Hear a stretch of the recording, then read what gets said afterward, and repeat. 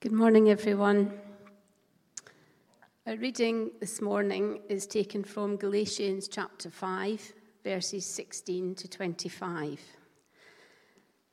So the Apostle Paul wrote this to the church in Galatia, and he said, "So I say, walk by the Spirit, and you will not gratify the desires of the flesh. For the flesh desires what is contrary to the Spirit, and the Spirit what is contrary to the flesh. They are in conflict with each other, so that you are not to do whatever you want. But if you are led by the Spirit, you are not under the law. The acts of the flesh are obvious: sexual immorality, impurity and debauchery, idolatry and witchcraft, hatred, discord, jealousy, fits of rage, selfish ambition, dissensions, factions and envy, drunkenness, orgies and the like. I warn you, as I did before, that those who live like this will not inherit the kingdom of God. But the fruit of the Spirit is love, joy, peace, forbearance, kindness, goodness, faithfulness, gentleness, and self-control. Against such things there is no law. Those who belong to Christ Jesus have crucified the flesh with its passions and desires. Since we live by the Spirit, let us keep in step with the Spirit." Amen.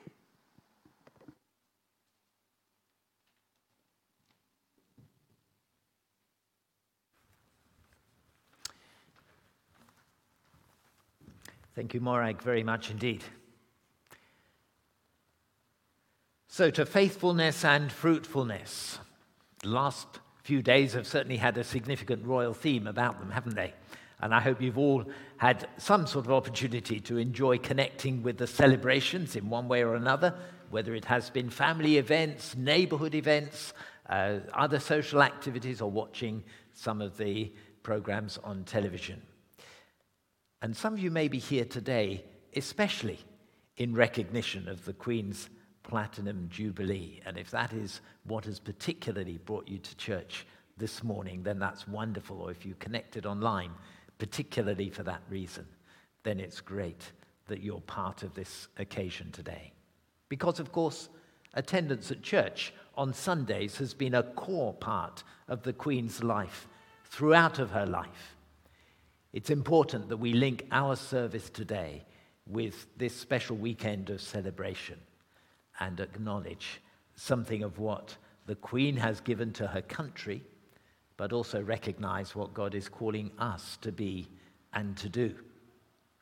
So the reign of the Queen over the last 70 years has been a remarkable anchor point and has brought a sense of stability during what has been a season of huge change. As well as seeing 15 prime ministers through their times of office, she has witnessed firsthand immense changes in our society during this time. Some of those were summarized in a BBC News item earlier this week that some of you may have seen. Let me highlight just a few of the headlines from these immense changes of the last 70 years. I was going to make a little bit more of this in the service, but other things kind of crept in and filled up our time, so it's just a snapshot. That within those 70 years, we have gone from the dawn of the space age to plans to populate Mars. We've gone from watching the Queen's coronation on black and white television to watching all programs on demand and exploring the new frontiers of virtual reality. We've gone from the birth of rock and roll to music streaming. We've gone from civil rights to Black Lives Matter. We've gone from the Cold War to the most recent invasion of Ukraine. From the decriminalization of homosexuality to legalizing same-sex marriage. From the dawn of the tech industry to voice-activated devices so that we can access information wherever we are. Just a snapshot of those immense and massive changes over 70 years. Some of you, of course, will have witnessed all of those 70 years within your life.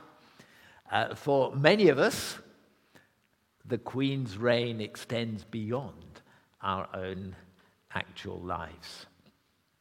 And in this extraordinary time of change, the Queen has been a constant. And whatever our views on the monarchy as an institution, we cannot avoid being drawn into a sense of wonder and of gratitude at the remarkable service that's been given by the Queen over 70 years. And one of the prayers that she spoke before her coronation, and I quote, "That God may give me wisdom and strength to carry out the solemn promises I shall be making, that I may faithfully serve him and you all the days of my life." That quote was on the screen in the earlier video. And she's certainly done that. And her faithfulness is clear for everyone to see. And I think over the years, we've somehow lost something of the spiritual significance of the monarchy. That within the coronation ceremony, there was that immensely powerful moment of the anointing with oil. In the case of the Queen, she removed all her robes, and in the simplicity of her own clothes, was asking for the Holy Spirit to equip her for this royal role. And again, in reflection used before the ceremony, she says, "By the anointing, God makes, blesses, and consecrates me Queen, and I am until my dying day his anointed servant." There is something profoundly spiritual in that moment. Today we recognize the faithfulness of the Queen's service to the country, but it's very important to remember that underneath her faithfulness is a very real and personal faith. And that, of course, has come across most clearly in some of her Christmas Day broadcasts to the nation. Just a couple of examples. 2002, "I know just how much I rely on my faith to guide me through the good times and the bad. Each day is a new beginning. I know that the only way to live my life is to try to do what is right, to take the long view, to give of my best in all that the day brings, and to put my trust in God. Like others of you who draw inspiration from your own faith, I draw strength from the message of hope in the Christian gospel." And in 2014, "For me, the life of Jesus Christ, the Prince of Peace, whose birth we celebrate today, is an inspiration and an anchor in my life, a role model of reconciliation and forgiveness. He stretched out his hands in love, acceptance, and healing." Faith and faithfulness are the hallmarks of the Queen's 70 years of service to the country. And our reading today reminded us that faithfulness is a fruit of the Holy Spirit, along with many other qualities. And today is Pentecost. Today we remember that remarkable outpouring of the Holy Spirit to those who were gathered in expectancy in Jerusalem. And out of that pouring of the Spirit came the gifts of the Spirit, came the fruit of the Spirit, one of which is faithfulness. So it makes sense that faithfulness emerges out of faith as part of the presence of the Holy Spirit. So this morning, bearing in mind the faithfulness shown to the nation by the Queen over the last 70 years, let's look a little bit more closely at this very important word, faithfulness. What does it mean for you and for me here and now? And if we're going to understand faithfulness today, then we need to begin with God. Because God the Father is the faithful one. This is where faithfulness comes from. God in the Old Testament is often described as the rock. Remember the song, "Ascribe greatness to the God our rock. His work is perfect and all his ways are just." 28 times in the Psalms alone, God is described as the faithful one, as the rock, the one on whom our faith depends. God our Father is the faithful one.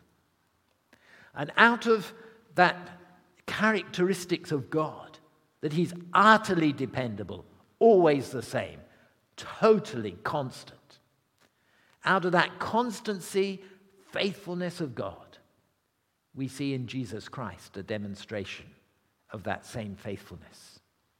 We see Jesus' complete surrender to the Father's will, that he always carried out his Father's purpose, his desire to complete the work that God had sent him to do, however difficult, not to stop halfway through, but to journey to the end. And John's vision in the book of Revelation was of Jesus Christ, the faithful witness. And later in Revelation, he's described as the one who is faithful and true. So that which was inherent in the characteristic of God, faithfulness, evident in the life of Jesus. Then in the Holy Spirit, God comes to us and brings to us the quality of faithfulness. For the fruit of the Spirit is love, joy, peace, patience, kindness, goodness. Here it is, faithfulness, gentleness, and self-control. So faithfulness today is living out of the place of faith. Living a life consistent with the character of God, consistent with the activity of Jesus. Living a life that's inspired by the Holy Spirit, where this quality of faithfulness really takes hold. And it does make a difference. Faithfulness is not just holding on for a long time, staying in the same place for a long time, doing the same thing time and time again. We sometimes kind of use the word a little bit in that way, don't we? We will sometimes say of someone that they were faithful in visiting their elderly parents every week. But what kind of visit was it? Did each of those visits convey something of God's love and life in that particular context? Because true faithfulness is showing faith in everyday life. It's not just doing the right things regularly, consistently, but it is living with faith in what we're doing. It's not just what you do, but how you do it. The Queen's faithfulness is not just seen in the length of her reign, but in the quality of it. It's not just how many hours she works, but the value of that work. Not just in the number of people she sees, but what she brings into every encounter. That is where faithfulness really shows. That's why faithfulness is actually a very powerful word. It embraces the whole of life and actually how we live every day. And indeed, faithfulness alone is not enough. It is the fruit of the Spirit, so God actually wants us to be fruitful through our faithfulness. It's something about the Spirit of God invading and penetrating our lives so that we in turn can demonstrate both faithfulness and fruitfulness in the lives of other people. You see, Pentecost was such an exciting moment, wasn't it? I'd have loved to have been there. It happened somewhere in Jerusalem. We don't know exactly where.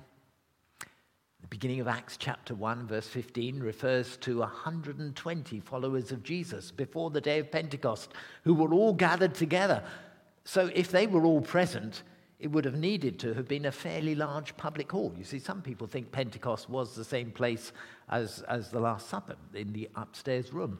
Well, maybe. We really do not know. But there's a feeling that Pentecost was a bigger event than the Last Supper. So maybe a different location, but maybe not far away. But also, Pentecost became even bigger as Peter preached, and thousands of people believed and were baptized. 3,000 were baptized. And that kind of feels huge.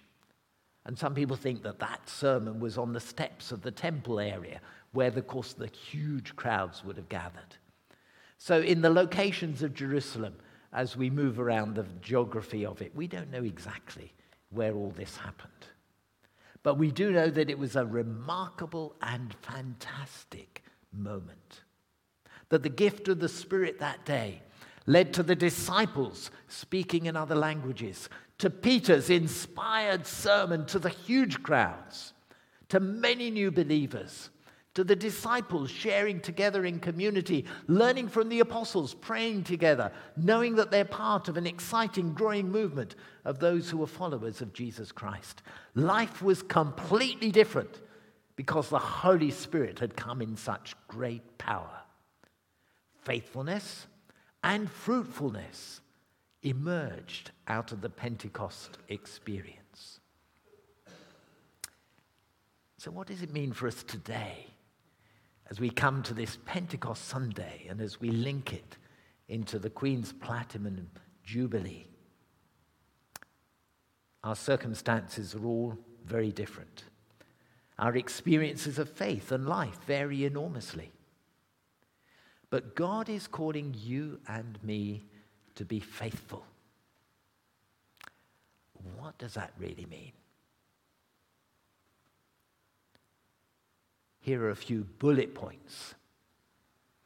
Hold on to the ones that really are significant for you this morning. Faithfulness means living out the life of faith. Faithfulness to others depends on God's faithfulness to us. Faithfulness comes alive through the Holy Spirit. It is the fruit of the Spirit. Faithfulness shows itself in being honest with one another. Faithfulness means staying true to our promises. Faithfulness is especially important in close relationships. We talk of people being unfaithful when they go behind the back of the person they love. Always very damaging. Faithfulness means staying true to those whom we love. Faithfulness means bringing something of the goodness and the love of God into every encounter, every conversation. Faithfulness sits alongside many other qualities: justice, truthfulness, mercy, and love.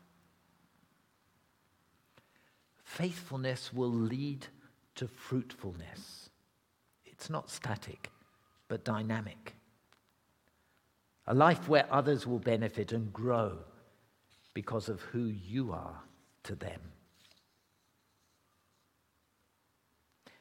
Faithfulness leads to a wonderful transformation at the end of time. To the church in Smyrna in the book of Revelation, the vision of the risen Christ.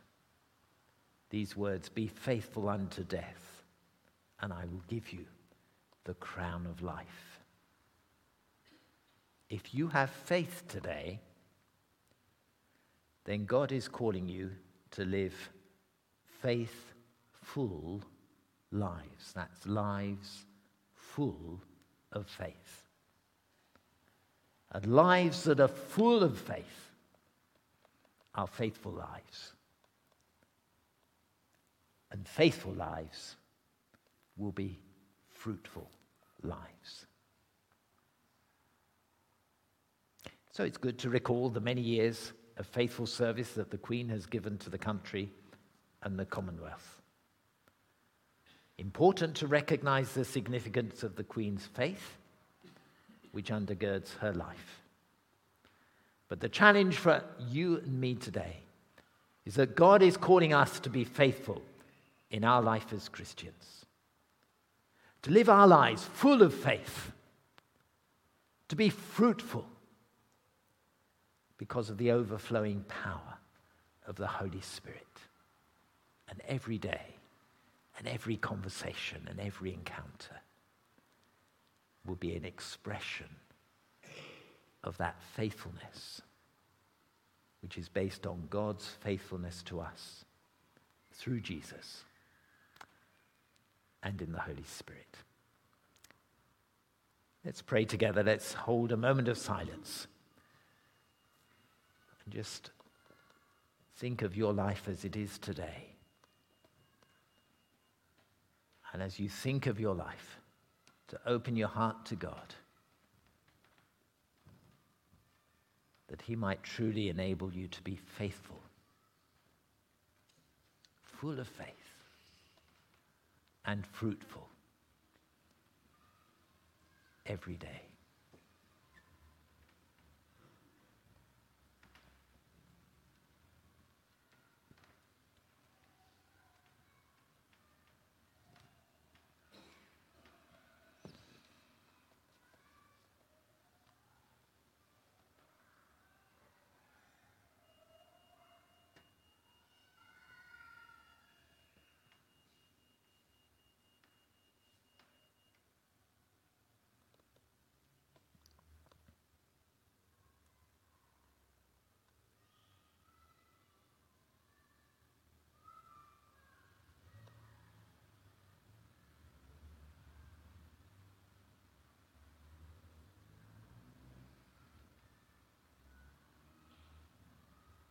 Lord God, forgive us for those times when we have been unfaithful,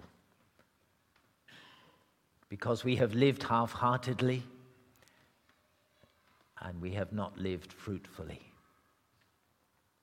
Will you fill our lives with that gift of faith and that quality of faithfulness which comes through the Holy Spirit, now and in the days ahead. In Jesus' name, amen.